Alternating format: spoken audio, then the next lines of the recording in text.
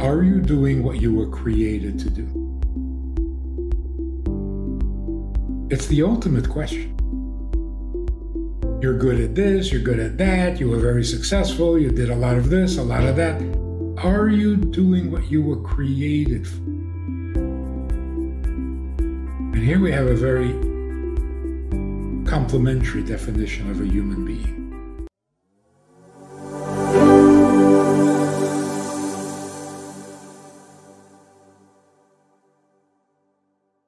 Hi, Thrivers. Welcome back. This is Sharon Land, and I am a holistic psychotherapist, a spiritualist, as well as your podcast host today.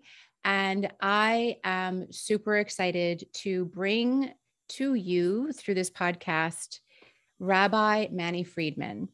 A brief introduction on Rabbi Friedman. He is a world-renowned author, a lecturer, a counselor, and philosopher. He was born in Prague, Czechoslovakia in 1946, immigrated with his family to the United States in 1950, and received his rabbinic ordination from the Rabbinical College of Canada in 1969. In 1971, Rabbi Friedman founded Beis Shana Institute of Jewish Studies in Minnesota, the world's first yeshiva exclusively for women, where he continues to serve as a dean. From 1984 to 1990, he also served as a real-time translator for I'm going to need your help with this, the Luba Victor, Rebbe's televised talks. And Rabbi Friedman, his first book is Doesn't Anyone Blush Anymore, which sounds incredible. And he's won worldwide acclaim and was translated in several languages. It is currently in its 5th printing. Rabbi Friedman is also the author of The Joy of Intimacy and Who Needs You, a children's book, and Creating a Life That Matters. In 2014, Rabbi Friedman, together with Ricardo Adler, produced an award-winning film, The Lost Key, a documentary on intimacy and spirituality. Rabbi Friedman uses both ancient wisdom and modern wit, and he captivates audiences around the world. And it's really true. He's captivated me, which is why I've invited him to come and talk with us. He most recently has reached 200,000 subscribers on YouTube and has incredible talks spanning years of conversations that he's had. And I am so grateful that we were able to schedule this time today and that you are here to have a wonderful conversation with us. Rabbi Friedman, welcome to the show. Thank you so much. We get to talk about my favorite subjects. What could be better? Yes. Yeah. I absolutely love your conversation about harmony. One of my greatest passions is to really go from the polarities of conflict that we sometimes have internally as well as externally and get to a state of harmony. I would love to hear more about your thoughts on harmony, your beliefs on harmony, and how you share that with people who you counsel. Well, if we're talking about internal harmony, not being divided and chopped up into segments and fragments, and all great people had narrow interest. Very, very few could be called, the Renaissance person of many interests and many fields of expertise. Very rare. And I'm sure that someplace in their lives they suffered. Something was neglected, something got dropped or left out. But people who were single-minded, really focused and dedicated to one cause, to one value, to one principle, those are the real heroes that history is made of. We are raised today in the West with endless possibilities. You can be whatever you want to be, and you end up being none of them.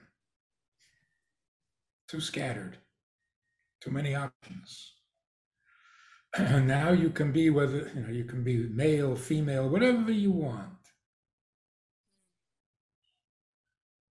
There is a tyranny. Somebody I think wrote a book, The Tyranny of Choice. Too many choices, unrealistic, undoable. It's not going to happen, and you're going to end up frustrated with nothing to show for yourself, except for the inner conflict. I should be doing this. No, I should be doing that. The one focus that we can all have that is really grounding at any stage in life, and it just gets better with time. Are you doing what you were created to do? It's the ultimate question. You're good at this, you're good at that, you were very successful, you did a lot of this, a lot of that. Are you doing what you were created for? Yeah. And here we have a very complimentary definition of a human being. The world is made up of mineral, vegetable, animal, and human. The human is way, way beyond, above the rest of creation. Animals and plants, they're different, but not endlessly different, not qualitatively different. Plants and minerals, same thing. The human being is in a category of its own. The differences are like this. The mineral is perfectly content to be a mineral. All the mineral asks is, don't crush me, don't break me, don't destroy me. Leave me. That's all it asks. The vegetable needs a little attention. Give me a little sunshine, a little water, and don't step on me. Let me grow. And then it's content. Content to be a vegetable or flower. The animal is totally content to be an animal. Just don't prevent me. Don't get in my way. Let me roam. Let me do my thing, and I'll be perfectly happy being an animal. Driving through the countryside, and you see these cows grazing in the field. They're so happy to be cows. And they're at it all the time. They never for a minute stop being cows. Total devotion. But they're happy to be a cow. The very definition of a human being, and I think you've probably heard this, the very definition of a human being is a human being is not content being human.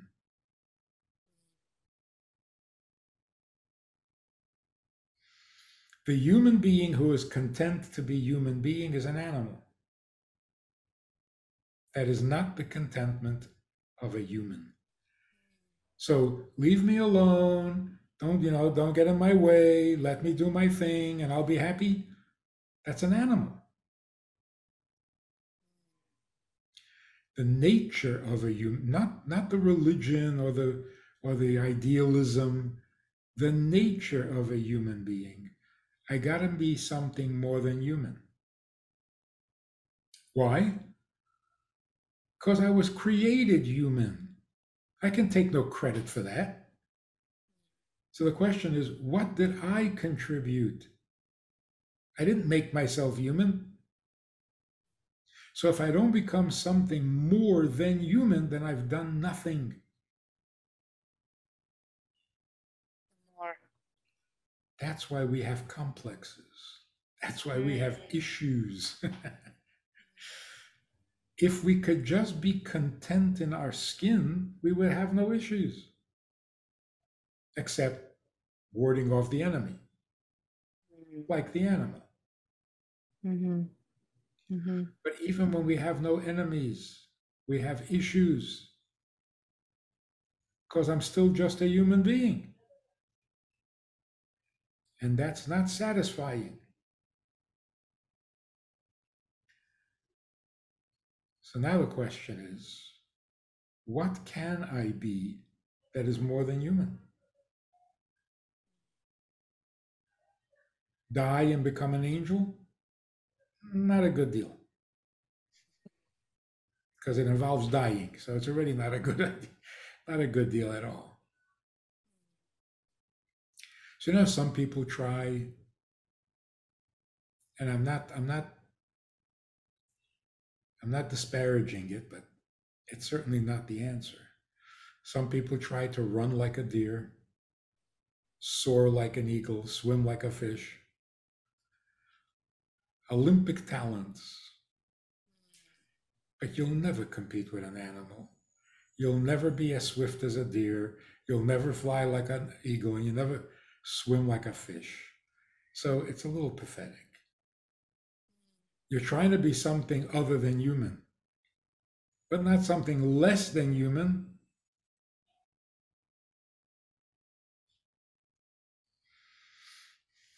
So what is there?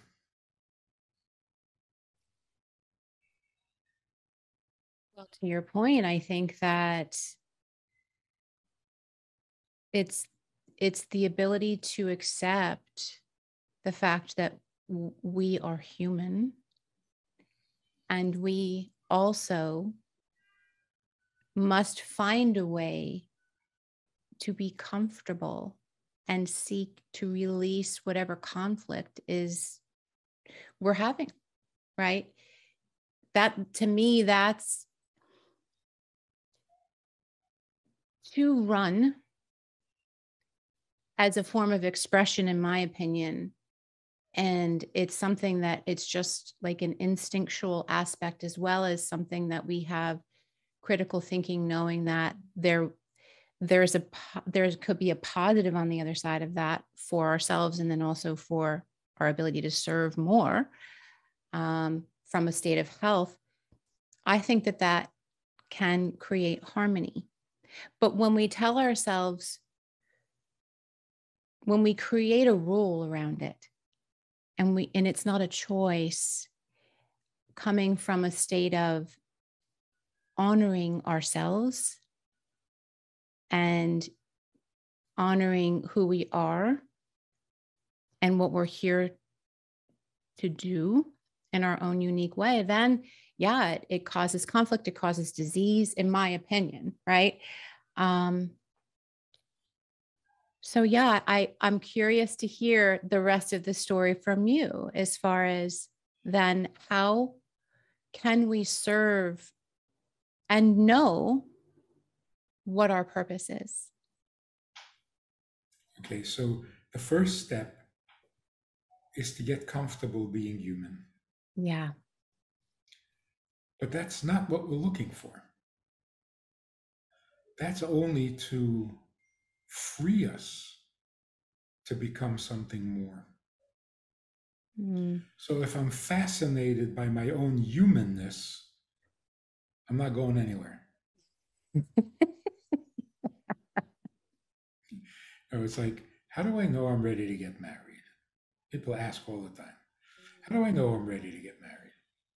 So the simple test is, in the morning when you look in the mirror, that'll tell you everything you need to know. If you look in the mirror in the morning and you are fascinated by what you see, don't get married. But if you look in the mirror and you say, you again? I know you. Time for a new face in the mirror. Now you're ready to get married. If you're not fascinated by yourself, if you don't, if you're not married to yourself, then you can marry someone. If you're not in love with yourself, then you can love someone else. In other words, you got to be able to move past yourself. And the best way to move past yourself is to be comfortable with yourself. Right. And being married to something to me indicates like the metaphorical like attachment to having you know, needing yourself to be a certain way in order to really be comfortable and accept yourself. As if that's a goal. Right. It's not a goal, it's something to get out of the way so that you can pursue your goal. Yeah. Now, the goal is not optional. In other words, the need is not optional, it's a drive. It's an instinct. A human being needs to have something to show, to justify their own existence. That's why we're always asking, why? Why are we here? What is the purpose? Why do we always need a purpose? Just be yourself and have some fun. No, it's not human. So it's not really optional. It's a drive that, as you say, it can make us sick if we don't satisfy it, because we're less than human. So what can we do to be more than human? Yeah. See, this is the whole story of the revelation at Mount Sinai. What happened? The conventional wisdom is God came down to Mount Sinai, gave us 10 commandments, and made us religious. No. No. Religion came much, much later, and it brought nothing but disaster to the world. What God did at Mount Sinai is reveal his plan and invited us to partner with him. So literally, what our souls demand in order to satisfy the human spirit is, I can't just be one of God's creations. I need to be a partner in creating. I have to be a junior creator. Yeah. Being a creation is not to my credit at all. I love that distinction.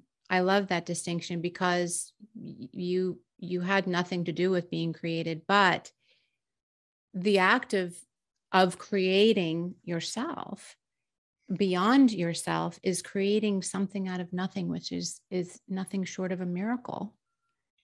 Which is becoming God-like. Yes. Yes. So now you're something more than human. Yeah.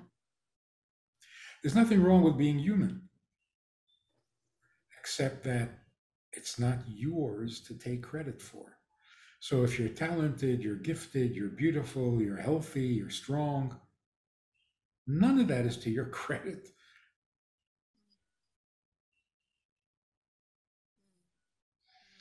What can we take as our own credit? Not even our accomplishments as a junior creator, but our efforts.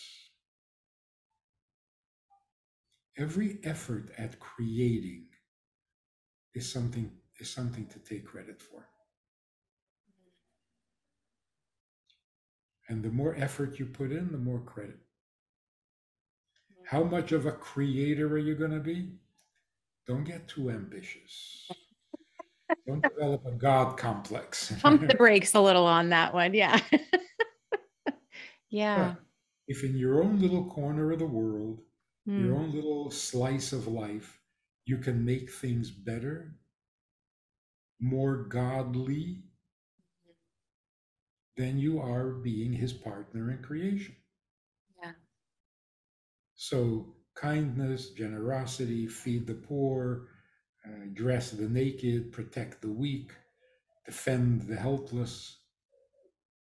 make this place a place that God could be comfortable in.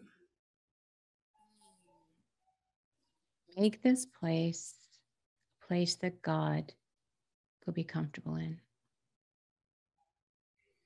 It's like, you walk into some homes and you feel immediately comfortable. Mm. There's just something about the people. They're welcoming, they're non-judgmental, they're generous with their possessions. And so you feel just completely at home. Mm-hmm. God is asking that we make this world feel that way for him. Mm. So here's the real controversial but crucial piece of information. We've got it all wrong. We've got God all wrong. And it's not he's nicer than we think. He is more vulnerable than we think. Tell me about that. Someday I got to write a book about my God is more vulnerable than your God. Mm. Not more powerful, more vulnerable. And this applies to marriage as well. What exactly does vulnerable mean? Means that you're opening yourself up to a potential threat of harm. Is that not a weakness? Not necessarily. I don't know that one is exactly equal to the other. No. Okay. One of the big insights and real pieces of wisdom that psychology has come up with is that vulnerability is not a weakness, it's a strength. Yeah. But most people think what it means is that if you're confident and if you're strong, you can take the pain Ooh. that inevitably is going to come.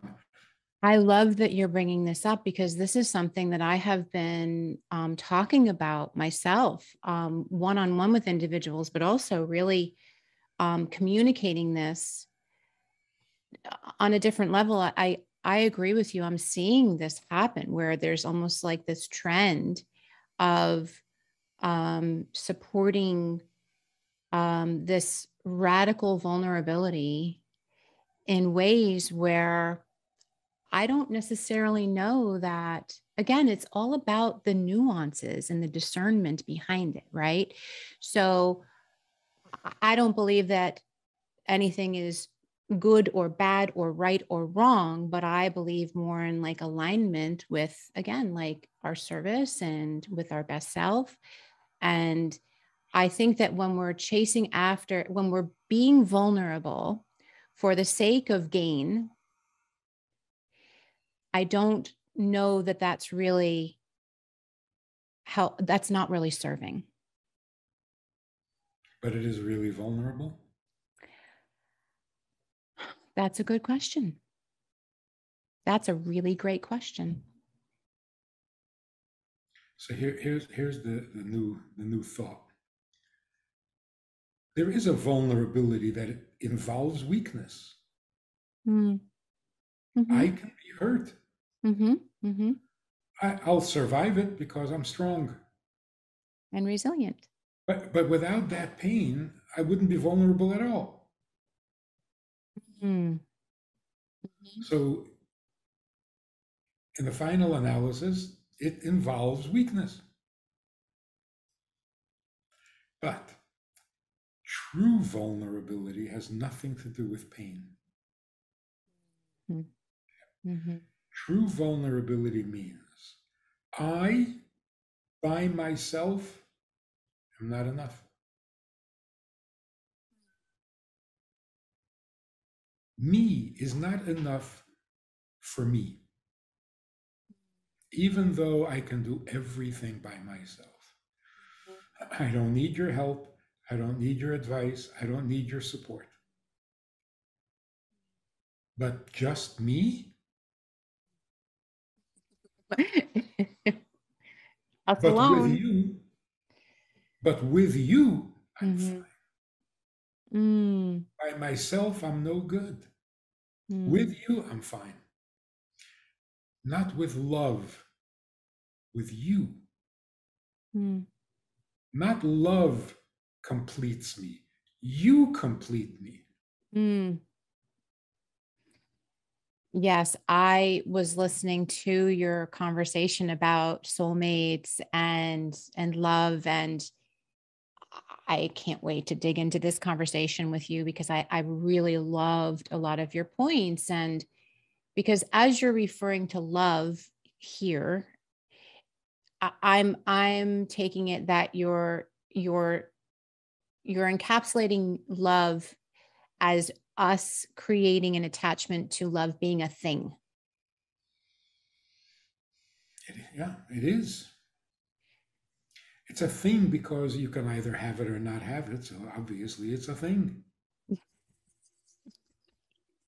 Right. But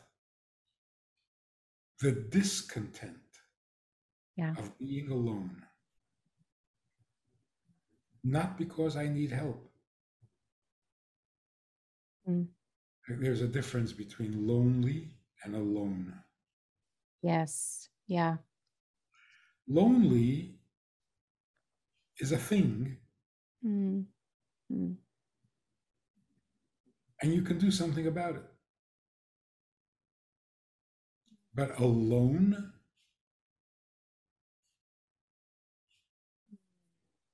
Billy Joel's song, Piano Man, Mm. Mm. Mm. there's that line in the song where he says, they're sharing a drink they call loneliness, but it's better than drinking alone. There's loneliness and there's alone. If you're lonely, you go to a bar and you share a drink with somebody, and you're not lonely. But then you go home, and now you're alone.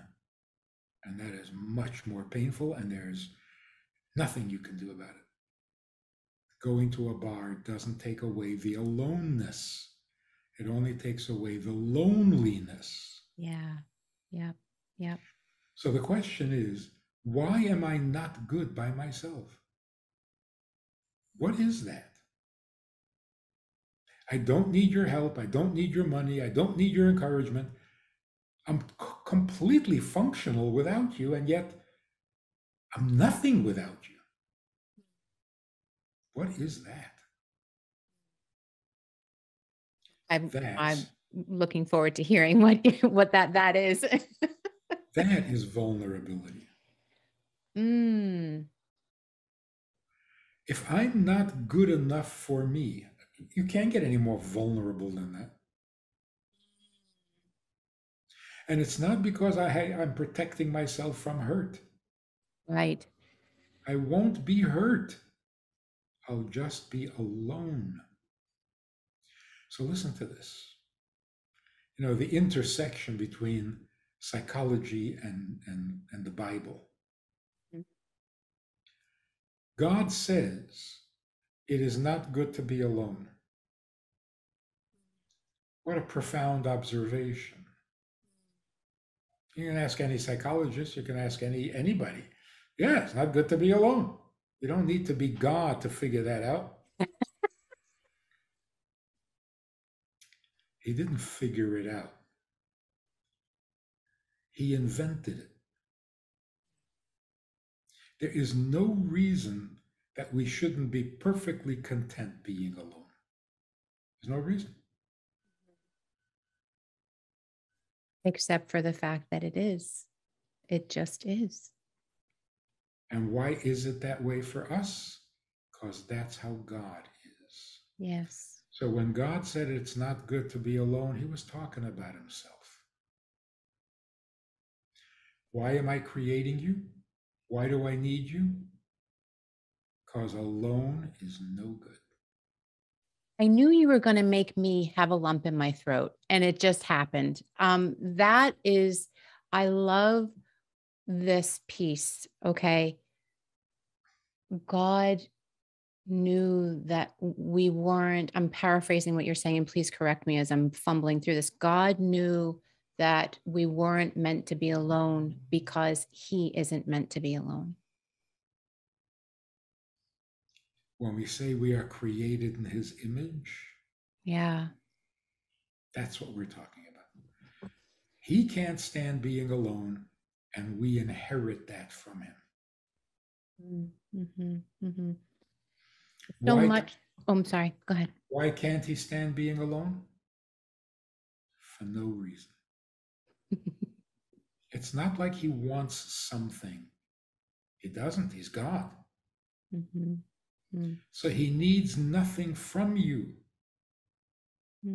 But without you, it doesn't work. That is vulnerable. Yeah. Oh my gosh. Totally hit my vulnerability chord there. That is so,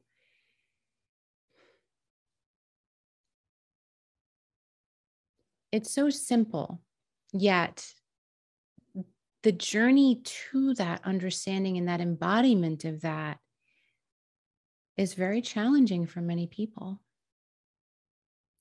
Because we are misled from the Yes. earliest age. We're told you have to become good at this, you have to become good at that, you have to. I don't have to do any of that. Mm-hmm. That's right. I would ask people, is it good to be alone? And people are confused. Yeah, right. Because it's really what we've been indoctrinated with which is this belief that's been created by whomever, right? Um, that it's not, it's okay. It's not okay to be lonely, but it's okay to be alone.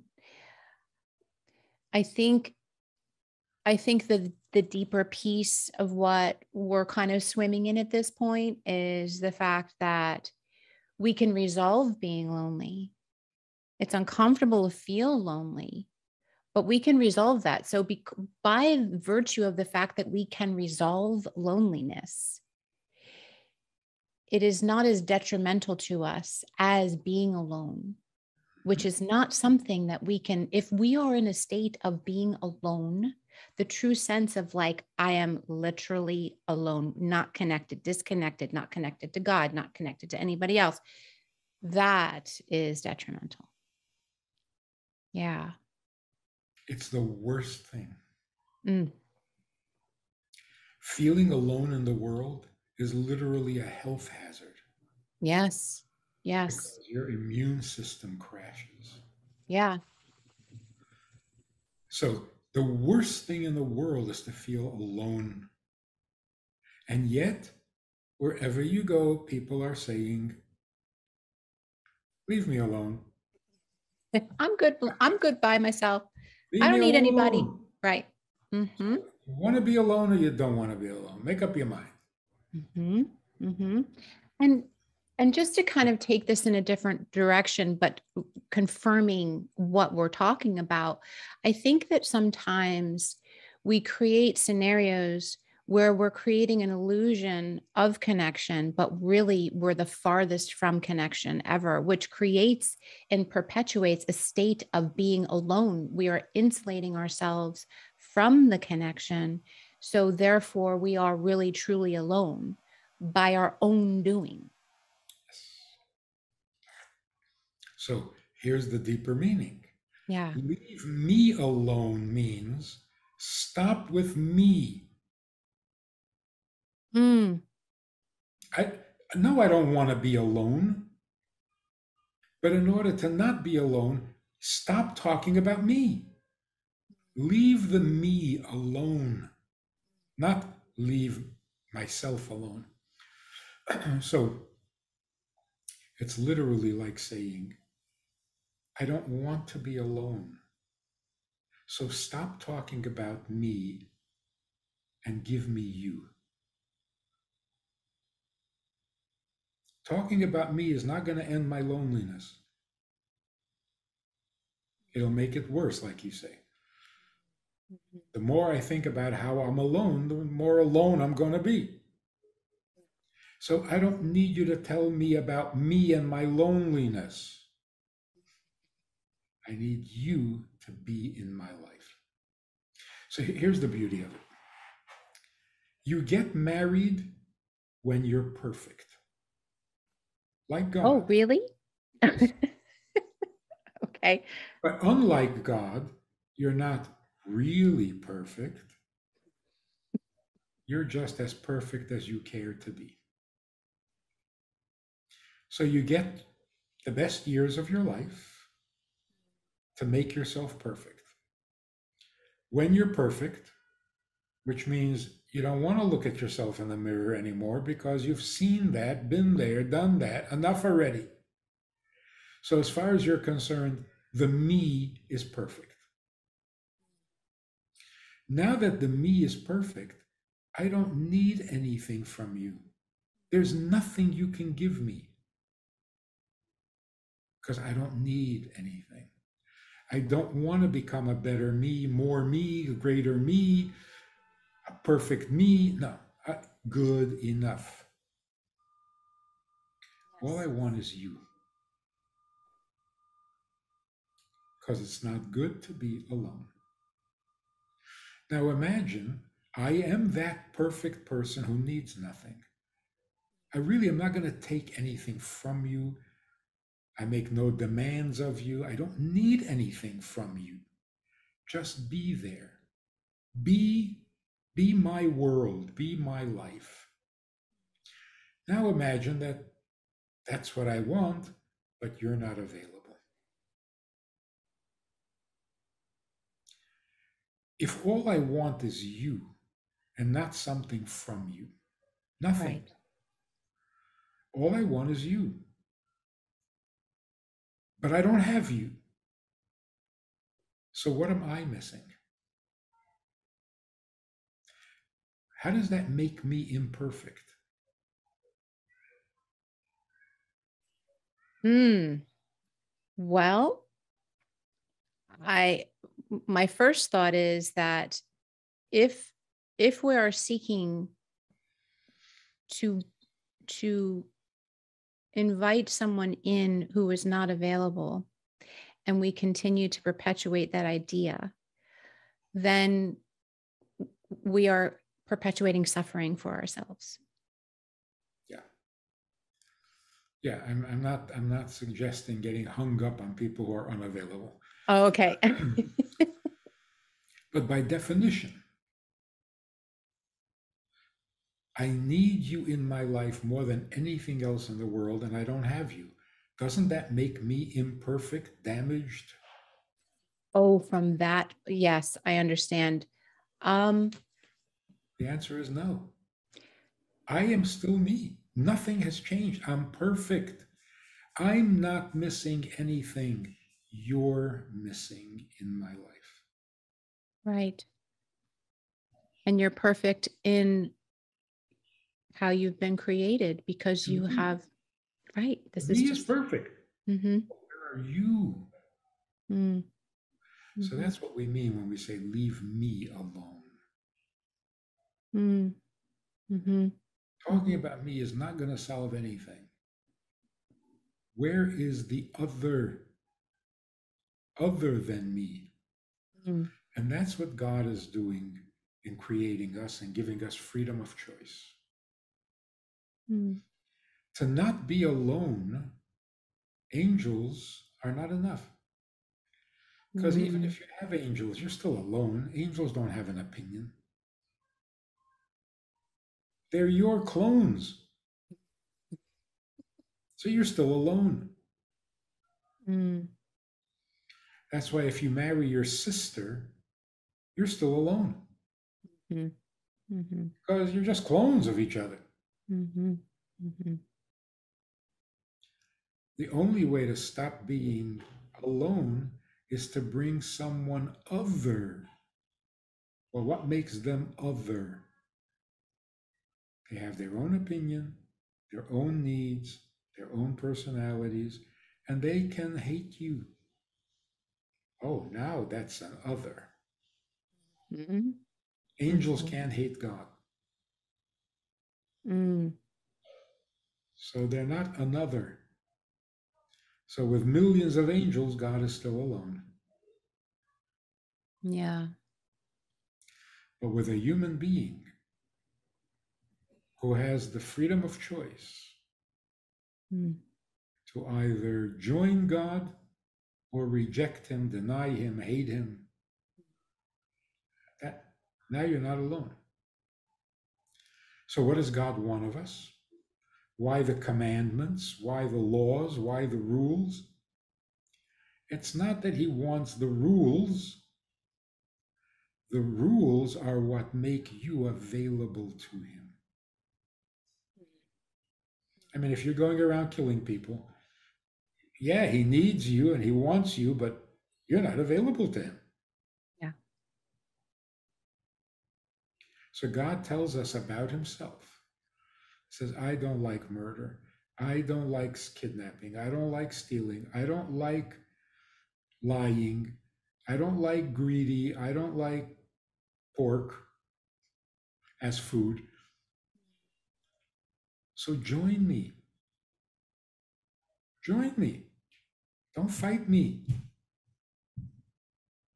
Right. Come with me. Come be mine. Yeah. How do you be mine?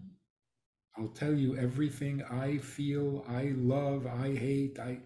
You'll know everything about me, and if you can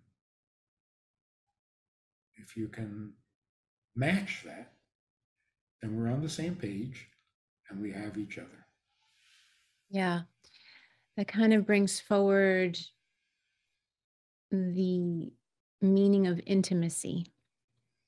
There we go. I always say this, and I love what you have to say about intimacy, because it's, for me, I say it's into me see. It's a intentional sharing and allowing, but it doesn't happen through the ways that I think we're programmed to believe that intimacy truly is, right? And so I would love to hear your wisdom on intimacy, really. Okay, let's get right to the shocking, controversial. This is one of the reasons why I love having you here. It's just, I love that you just get right to it. Yeah, cut to the chase. Yeah, exactly.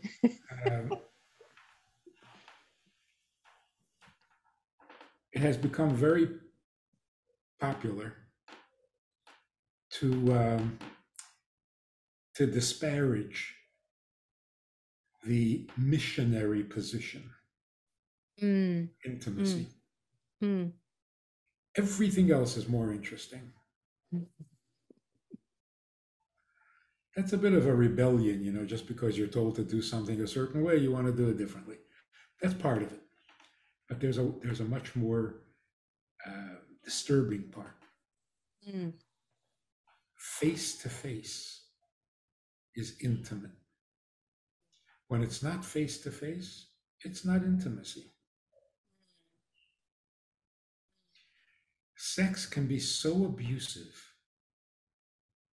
Yes. It can be so degrading. Dishonoring. So easily. Mm-hmm. Even with the nicest people. Mm-hmm. But being intimate or having sex, not face to face, is abusive. It's like saying, I want to get something from you. Don't even look at me. Just give me it. There's something so impersonal about it that it's pornography. It's sex without the person. So Intimacy means I'm not taking something from you. We're not doing something for each other, as kind and generous as that might be. We are dissolving into each other. We're not taking anything. That's not easy. So here are the clues. A couple have been intimate. He says, so how was it? He says, how was it? Yeah. What does that tell you? First of all, it tells you that this was about it, not about you. Mm. How was it? Mm-hmm. Excuse me, but who was the it in this Mm-hmm. bedroom? Mm-hmm. Mm-hmm. I'm not an it, you're not an it. Who's the it? Yeah. This is almost like a love triangle. There's me, there's you, and there's it. Not good. Yeah, I didn't realize, the thinking of whoever is the partner is saying, well, I didn't realize that that was what was going on.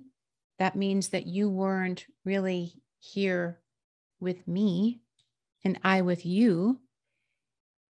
There Right. was this thing. Right. And we both enjoyed it thoroughly. But I'm alone, you're alone. It was nice.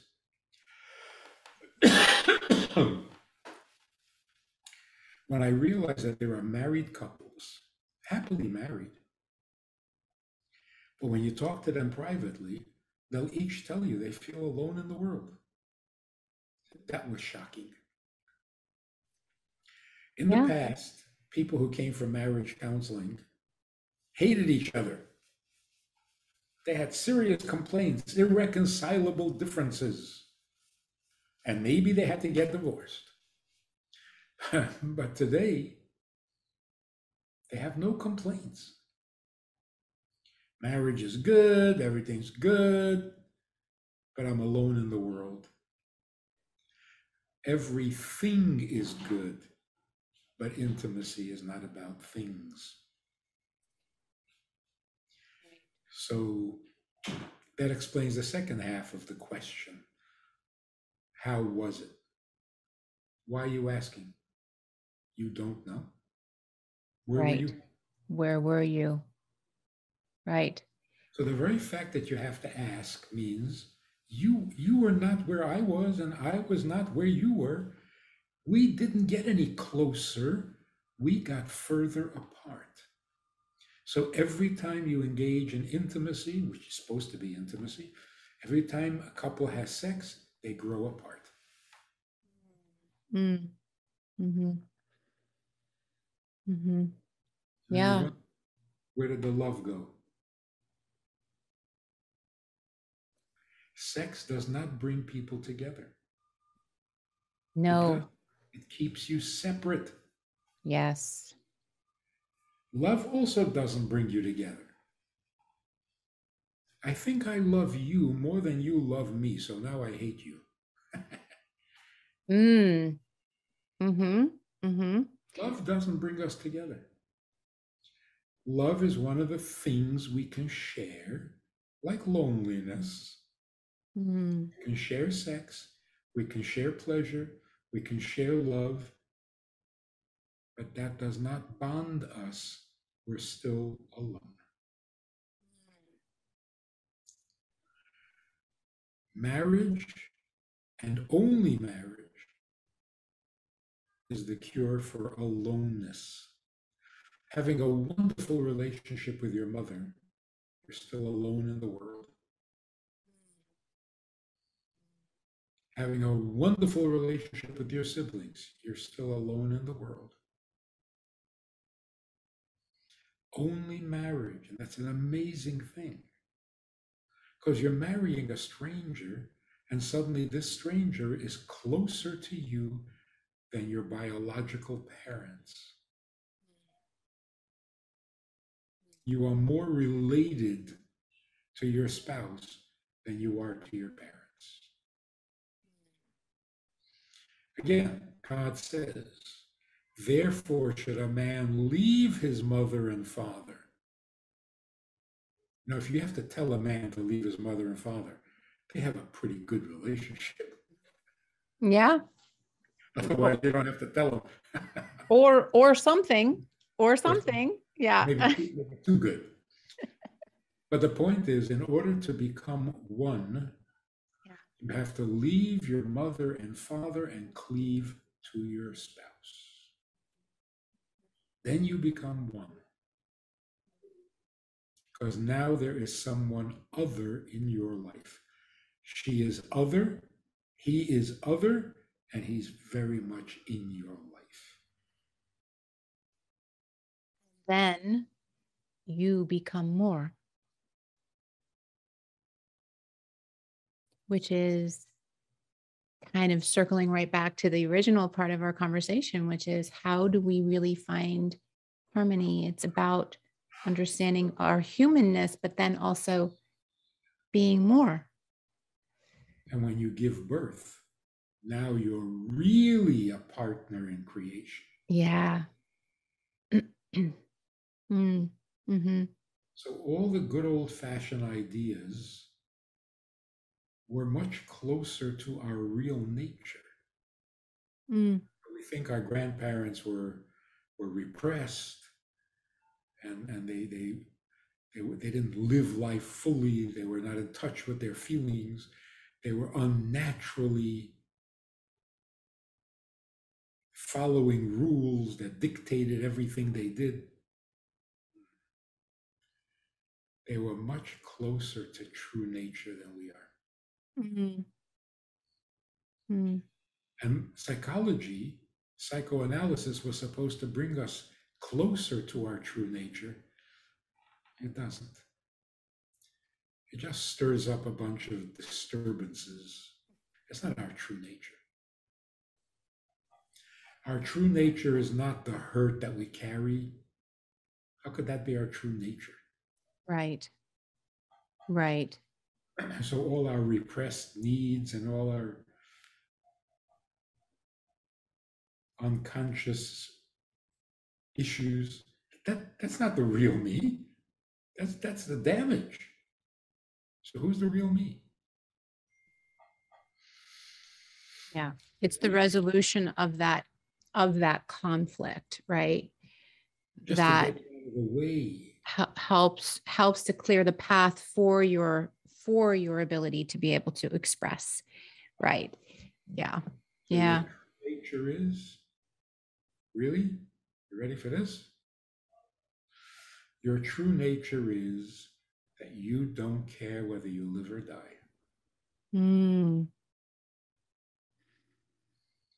All this focus on the survival instinct and you gotta live and you gotta protect yourself. And no, I don't.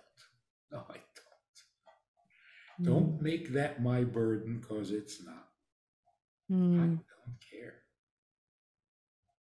Oh, I like life. I'm enjoying, but I can take it or leave it. Yeah. In my work, I find that sometimes we're in that context of having those types of conversations where the rules and the indoctrination of, we'll call it, things that help professionals to cover their liabilities, right? And there's a big difference. I'm not at all minimizing any threat to harm of oneself or of someone else. Yet the surrender of the self to the point where you are grateful every day to have the opportunity to show up and serve and be. Yet knowing that there is a divine order of things. And that we're at peace. And really the peace, my belief is that we're here in this human form. And part of this human form is to experience what we think heaven is, right? We think heaven is like that beautiful, blissful place that's over there that maybe I'll get to. But really we can achieve that by surrendering to the whole idea of the life and the death of this physical being, right? So really, there seems to be a built-in contradiction. How can I be grateful for life when I'm desperate for it? Yeah. Yeah. If I must live, then I'm not grateful. I'm needy. Right. You're grateful if you get something you don't need, a gift. Yes. But if you're desperate to survive, then why are you grateful that you survived? The reason we are grateful for every moment of life is because we don't need it. That's powerful. Yes. That's another way for us to create the roadmap towards true gratitude, right? As opposed to this manufactured aspect of gratitude, which I find that, we again, sometimes, and everything is perfect in our journey, right? The misunderstandings and the understandings, the awareness and the lack of awareness and all of those things, it's all perfect. But I find that it's helpful to have an understanding of a concept of what the truth is, right? The true wisdom that we're here to understand. I think we've come a long way. It took a while. Humans have come a long way.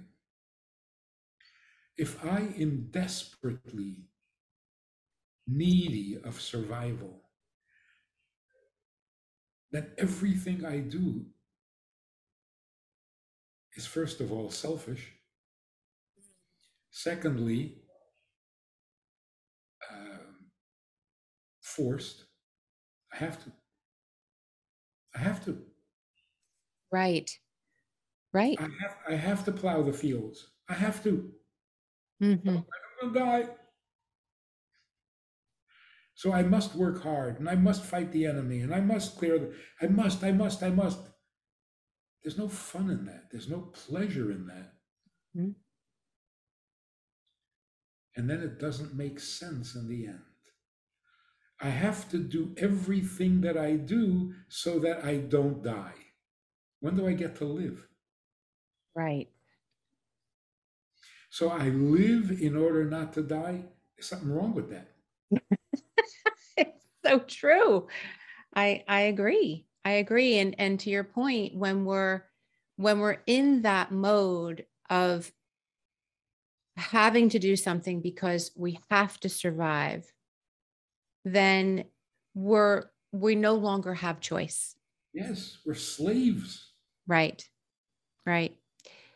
Yet it's flipping the understanding. And I think that there's always this like overcompensation, right? Of a misunderstanding of lack of choice and choice, right? So I think to your point before, we have so many choices, right? So we've actually lived, I think a lot of people have lived with a mission to create more and more and more and more choices, right? Because there's this feeling of oppression, right? But really ultimately, so we're trying to compensate for this feeling of not wanting to feel like we're having to survive our circumstances, yet we're continuing to repattern the same survival, right? Yet if we just surrender, again, I keep using this word surrender, to this idea of like, I get to go out and plow the fields today. Instead of I have to. It creates a choice. And the choice creates freedom. So you have to choose to live, Yes. not be desperate to live. Yes. But that has to be true. Is it true we're not desperate to live? I know you already know the answer. Well, you listen to even children today, 9-year-olds, 8-year-olds, who say, I didn't ask to be born. Oh, What yes. is that? There were ancient philosophers who became famous for that observation. What is the purpose of life? I wasn't asked. I'm born against my will. Philosophy. Now 8-year-olds are saying it. I have to clean my room. I didn't even ask to be born. We have come a long way. And every child who says I didn't ask to be born is not depressed and suicidal. Right. They're just aware.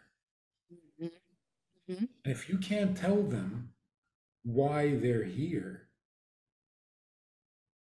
it's going to be a serious problem, not a philosophical one. So I don't need to be here. I don't need to be here. I don't need to survive and live. So no, I don't need to plow the fields. I certainly don't need to go to school so that I can go to high school, so that I can get into a college, so that I can get into a job, so that I can pay and not starve and die. Oh, that is so far-fetched. At least in the olden days, a father could say to his son, wake up, we have to go plow the fields. Otherwise, we'll die. And the kid jumps out of bed. Today, fathers wake up their kid and say, you got to catch the bus to school. Otherwise, you're going to die. And the kid says, what? What? Right. Doesn't even make any sense anymore. Yeah, exactly. We have come a long way, yet I think we are still, looking to unlearn some of those things to apply them to what the truth is of what's needed now. Right? Evolution. What worked for all of history. Yeah. Need, what was it? Need is the mother of all invention. Necessity. Yeah. Necessity is the mother of invention. Yes. Yeah. So everything we invented, everything we discovered, everything we accomplished was because we needed to. Yeah. Today's kids are saying, I don't need anything. Leave me alone. Don't do drugs. Why not? Well, it'll kill you. Means nothing. Yeah. So. Yeah, that's a whole other conversation. I'm thinking I would, sorry. Positive development. The fear of death is no longer the ultimate motivator. Give me a reason to live. Don't threaten me with death. And by the same token, give me a reason to serve God. Don't threaten me with hell. Not working anymore. Powerful. In fact, if you threaten me, then you have proven that you have no answer and you cannot explain it, so you resort to threats. So I win the argument. So here's where we are. If I did not ask to be born, and I didn't, it's because I don't need to. If I needed to be born, I would have asked. I don't ask to be born. I don't need to be born. So if I don't ask and I don't need, why am I here? And you can't blame your mother because she didn't ask either. Because you were created. In other words, to say it in, I am here because someone needs, not me. It's not my need that brought me here. Well, now I'm really curious. Who needs me?